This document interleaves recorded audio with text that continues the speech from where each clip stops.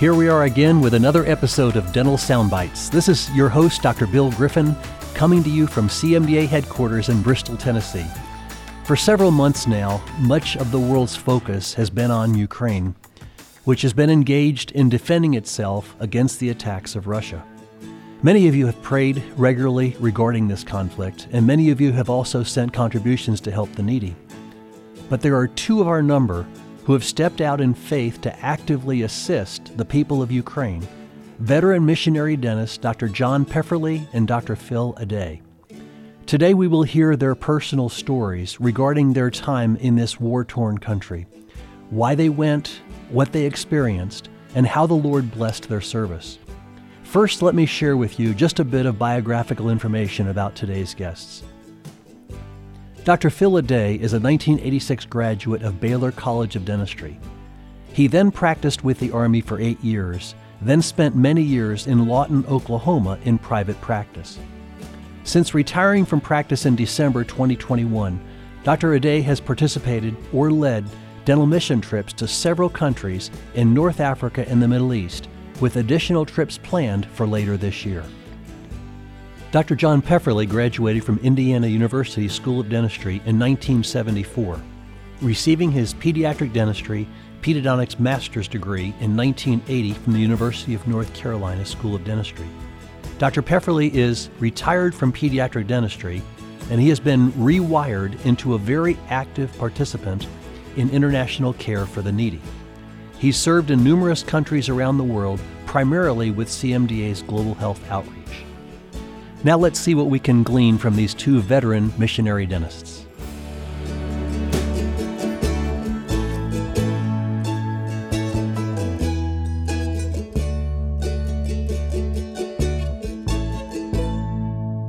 So John and Phil, it wasn't easy to find a day when you were both in the U.S. and available, but we did it.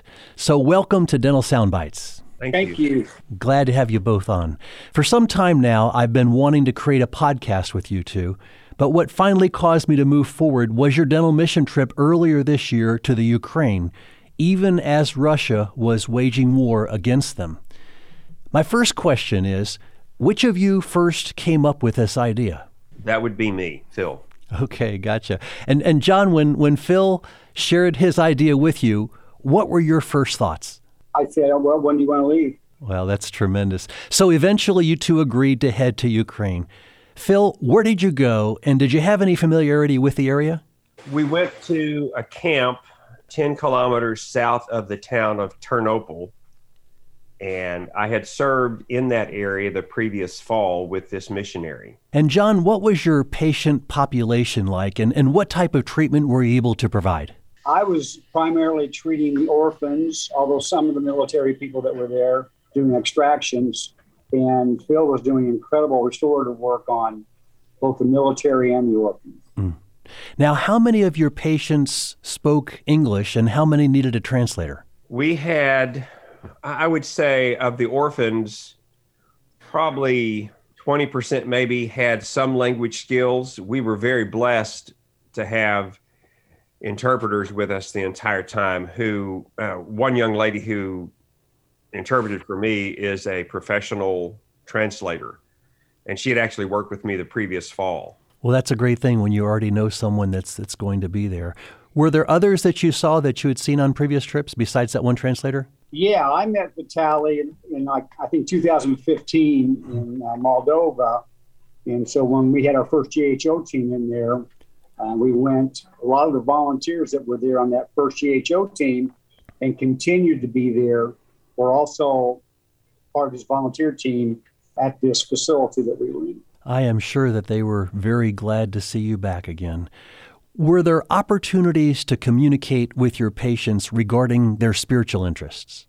Yeah, this was sort of a unique trip for me in that we lived with the population we were treating. We ate breakfast with them, we ate lunch, played with them. And I sort of had a side motive when I was there. I was doing interviews for Fox News.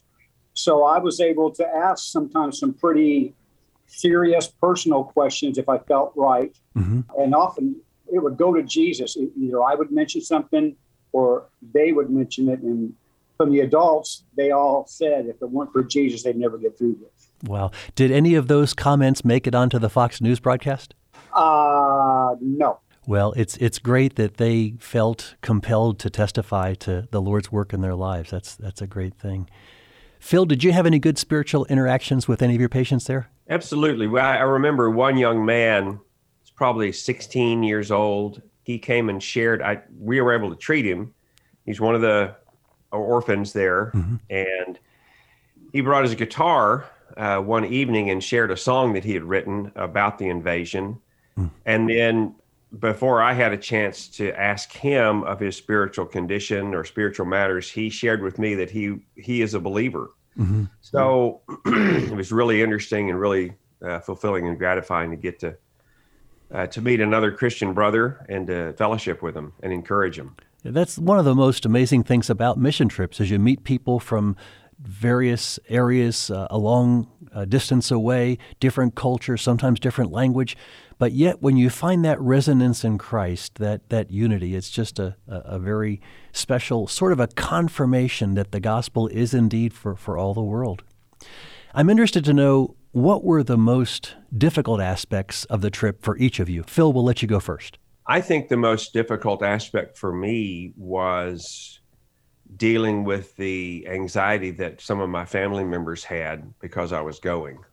How about for you, John? Well, obviously being a pediatric dentist, I'm child-oriented, and I had a real difficult time wrapping my mind around what was the reality they were experiencing. And then as I was doing these interviews, I learned of one of them that was in a bomb crater for 2 days, a child and 2 adults, and half the people in the bomb crater were killed.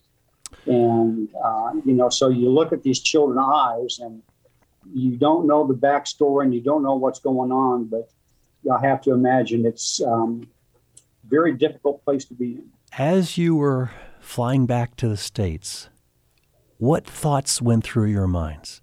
As I flew back, I really pondered how incredibly blessed I was to be able to get to do this and serve in this way.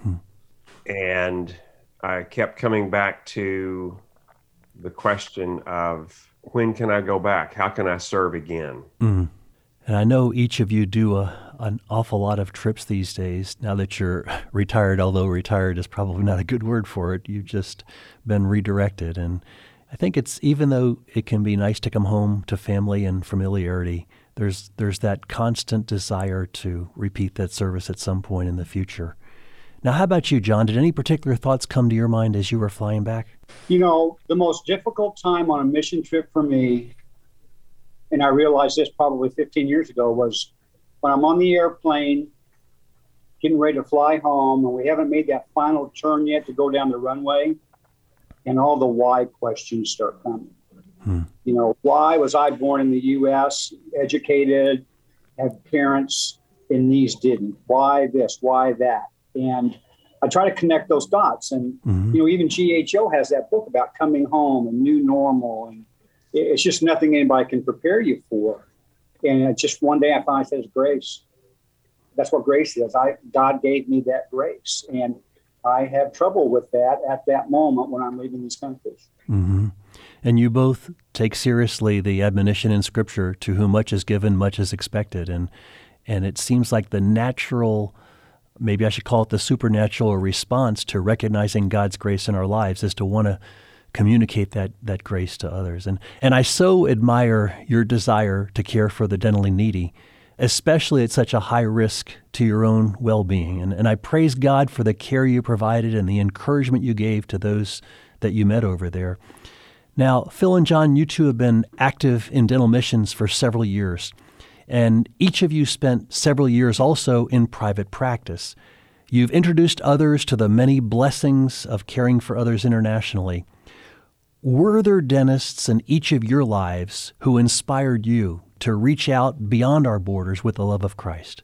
Well, I'd be totally remiss if I didn't bring up Bill Sasser's name. And you'll remember Bill in CDS one year.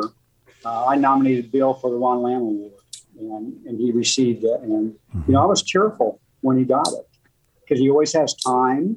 And there are others, but Bill, and I got a lot of respect for Gail Cheatwood, and I've been on many teams with him. But then as you go along the way, like Phil and I, we met, I don't know how many years ago, it was a long time. And those kind of relationships stimulate you and re-stimulate you and re-stimulate you. So, I resigned. It's all part of God's plan, obviously, and we just have to have the 2020 hearing to know what he's asking.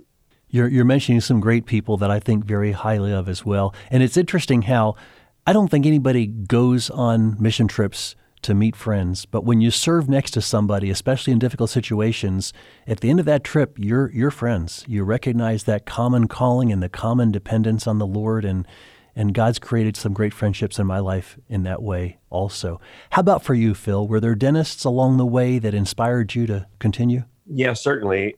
For me, it started in dental school. Way back then, CMDA was called CMS, Christian Medical Society.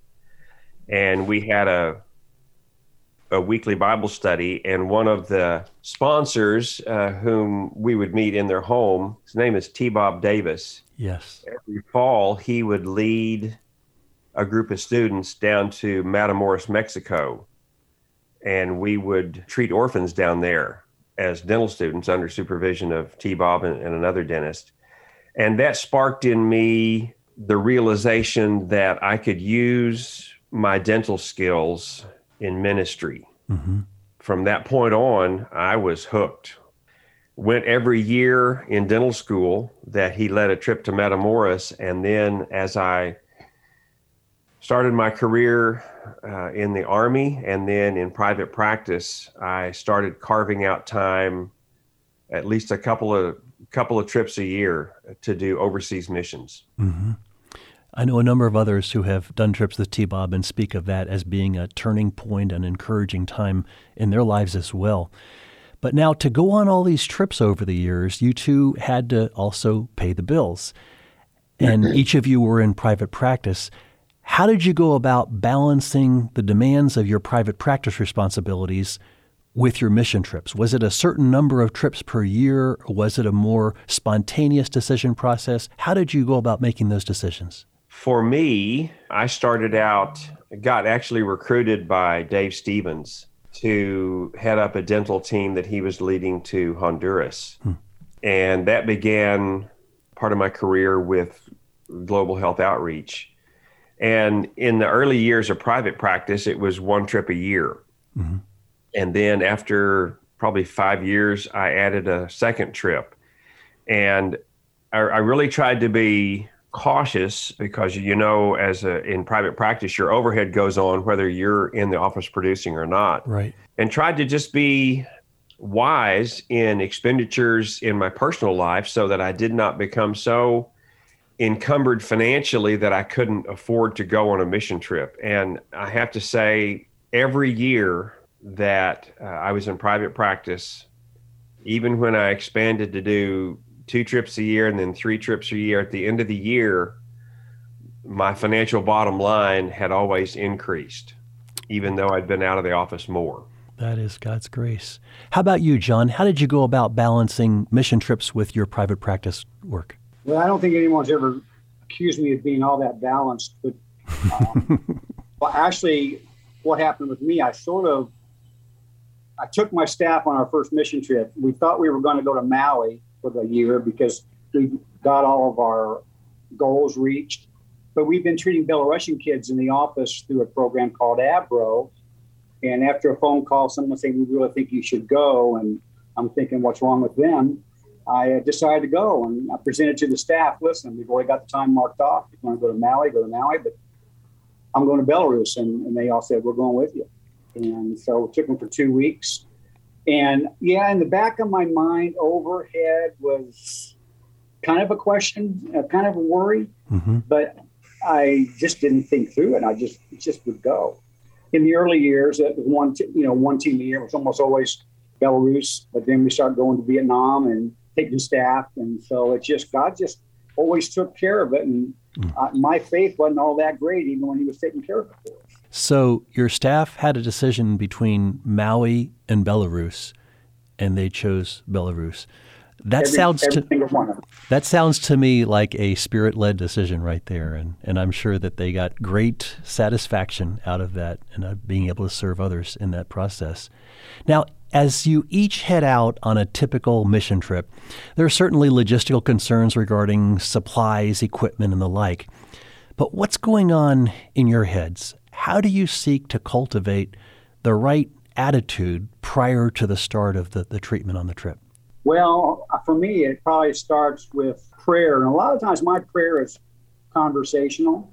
Mm-hmm. And especially if it's going to a place I've never been before, and it might be a hot item or a hot place in the world.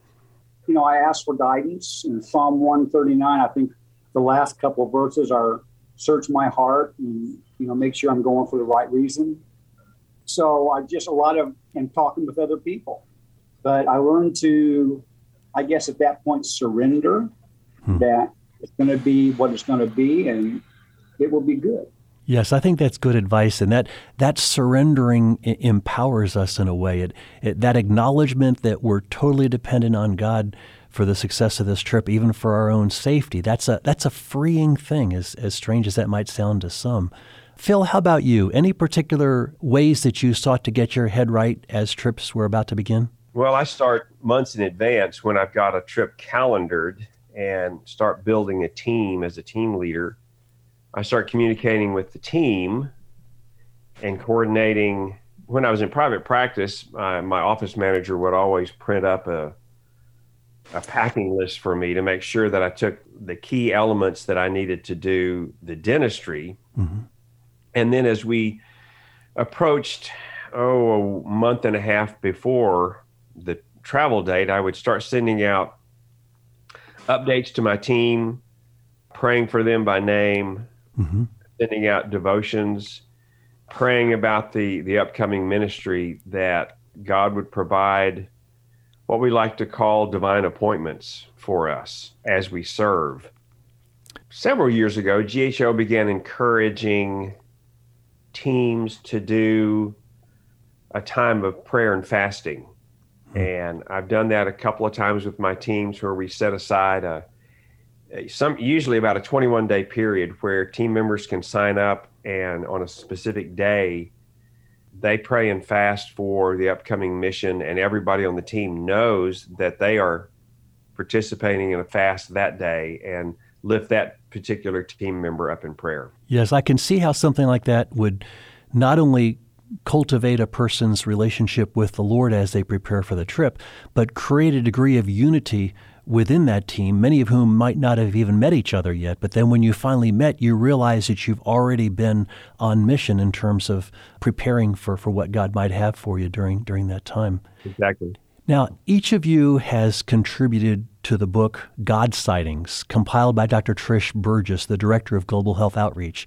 I've been thoroughly enjoying the stories written by other GHO veterans like yourselves, and I'd like to give each of you an opportunity to share an example of a God sighting on one of your trips.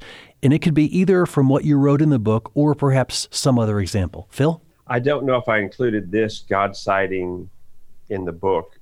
I was serving on at that time, it was MGM, Medical Group Missions, which is the predecessor of GHO. We were serving in a prison in Quito, Ecuador. And I had a prisoner who was serving as my interpreter and actually was using the prison's dental office. So we were in the dental office. I was treating a prisoner. I had a prisoner who was my interpreter. And at the end of the treatment, I shared the gospel with my patient mm-hmm. through my translator. Shared the gospel with him. I think I used the EvangeCube. And at the end of sharing the gospel with him, I asked my patient if he would like to become a Christ follower. And he said, yes. I led him through a prayer, again, using my interpreter. And at the end, my patient said, amen, and we finished. And then my interpreter, in this pleading voice, said, what about me? Wow. And I said, what do you mean, what about me? He said, can't I do that too? And I said, yes, of course.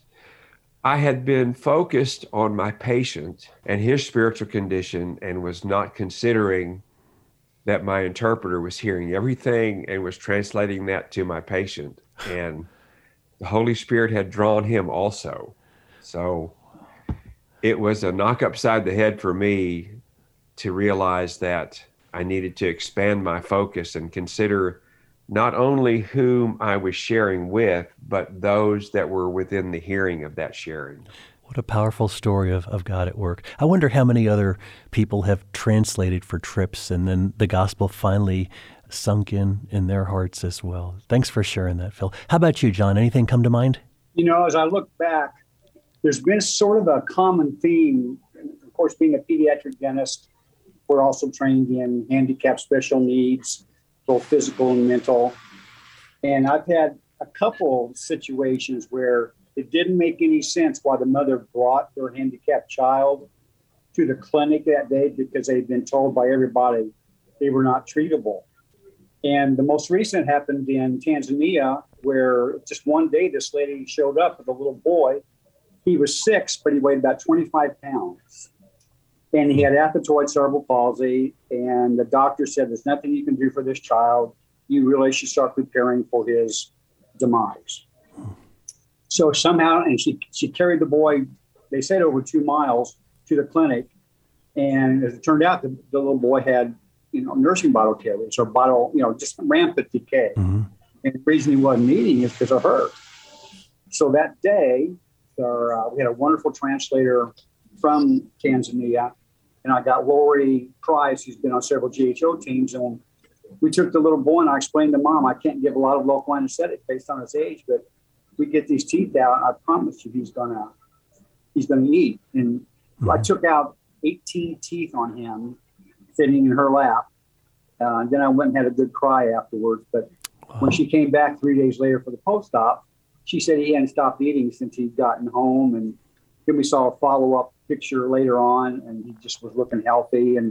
But you have to wonder, wow, what a coincidence. This woman came from a different city, walked, because she either heard there was a dentist there that treated handicap. I don't know what brought her there. Well, I do know what brought her there. But, you just have to go, wow, God, thanks for using me in this case. Yeah, certainly. And you wouldn't mention this, John, but that type of treatment is not easy treatment, and it's God's providence to have an experienced pediatric dentist to provide it as well. Now, with all of your combined dental mission trips and the various experiences that you've had, what have you each learned on the mission field that helps you walk more closely with Christ back here in the States? John? We get a game face on. We get all prayed up and ready to go on these teams, and we're ready for the folks we're going to see. And as Phil mentioned, sensitive to the translator's needs, and we're pretty good with that while we're there. But it's keeping that game face on when you come back. Mm-hmm. The people that we treat, the refugees, the human trafficking victims, whatever, they know there's no way up to go up except God. And they're there and they understand. When we get home, we have a lot of friends that the only way up is through God, but they haven't realized that yet. Mm-hmm. And I think it's being sensitive to that and being patient to that, how we can continue what we do outside the United States, inside the United States. And we know our own hometown and our own home sometimes is the most difficult mission field. What I hear you saying, John, is that the needs of people internationally and the needs of people in the States, at least in terms of the spiritual, the greater needs, are very similar, but in the U.S. they're somewhat disguised, and it might be harder for us to see them. It might be less likely for people to admit those needs, but that recognizing that the needs are universal can make us more sensitive to those back home that might not be as obvious, coming forward and admitting those needs. Yeah.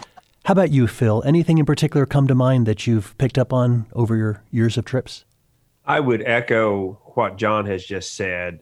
Sometimes it seems easier for me to get geared up and serve overseas and share the gospel openly. But when I come home, I realize there's a mission field right outside my door here in the United States. They may not have as many dental needs, perhaps. Sometimes they do, but that I need to be just as intentional when I'm home in sharing the gospel and living out the Great Commission as I am when I go overseas. What a great God we have that not only allows us to serve him around the world and proclaim his love to many others through dentistry, but also teaches us through those experiences how we can better serve him back in the States. He puts things together in a way that we never could. Well, I very much appreciate you both being willing to share about your experiences, not just in Ukraine, but also on other trips and how the Lord has worked through you. And I look forward to seeing what the future might bring and how he will continue to allow you, hopefully for many more years, to represent Christ and show his love to others that need dental treatment. So thank you both, and God bless you. Thank you, Bill, and the same to you. Thanks very much.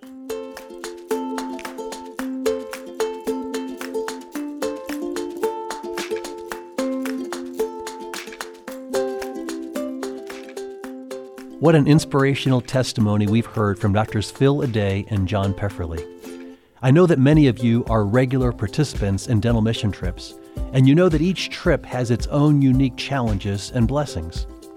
For those of you who have not been part of a trip through CMDA's Global Health Outreach, let me remind you about the Dale Willis Scholarship Fund, which can cover most of the costs for your first GHO trip.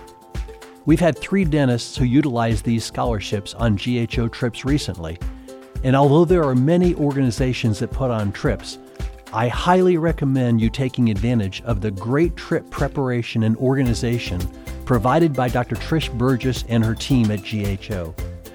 To learn more, email us at cda@cmda.org, or you can go to the website cmda.org/GHO.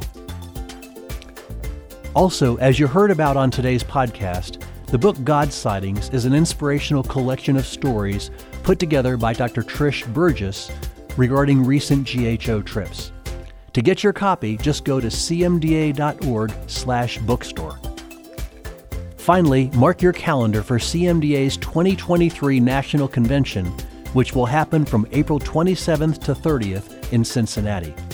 We'll hear from some great plenary and breakout speakers, including a full afternoon of dental presentations, as well as another afternoon directed towards the unique needs of students. Make plans to join us, and you may want to arrive in Cincinnati early or stay late so that you can take in the Ark Encounter theme park. I hope to see many of you there. We're now creating Dental Soundbites podcasts for monthly distribution, and I hope you're enjoying them as much as I am. If you have ideas regarding a good potential future guest, feel free to send them my way. And also consider sending an episode link to a friend who might appreciate learning more about CMDA's dental ministry. Until next time, God bless. This podcast has been a production of the Christian Medical and Dental Associations. The opinions expressed by guests on this podcast are not necessarily endorsed by the Christian Medical and Dental Associations. CMDA is a nonpartisan organization that does not endorse political parties or candidates for public office. The views expressed on this podcast reflect judgments regarding principles and values held by CMDA and its members and are not intended to imply endorsement of any political party or candidate.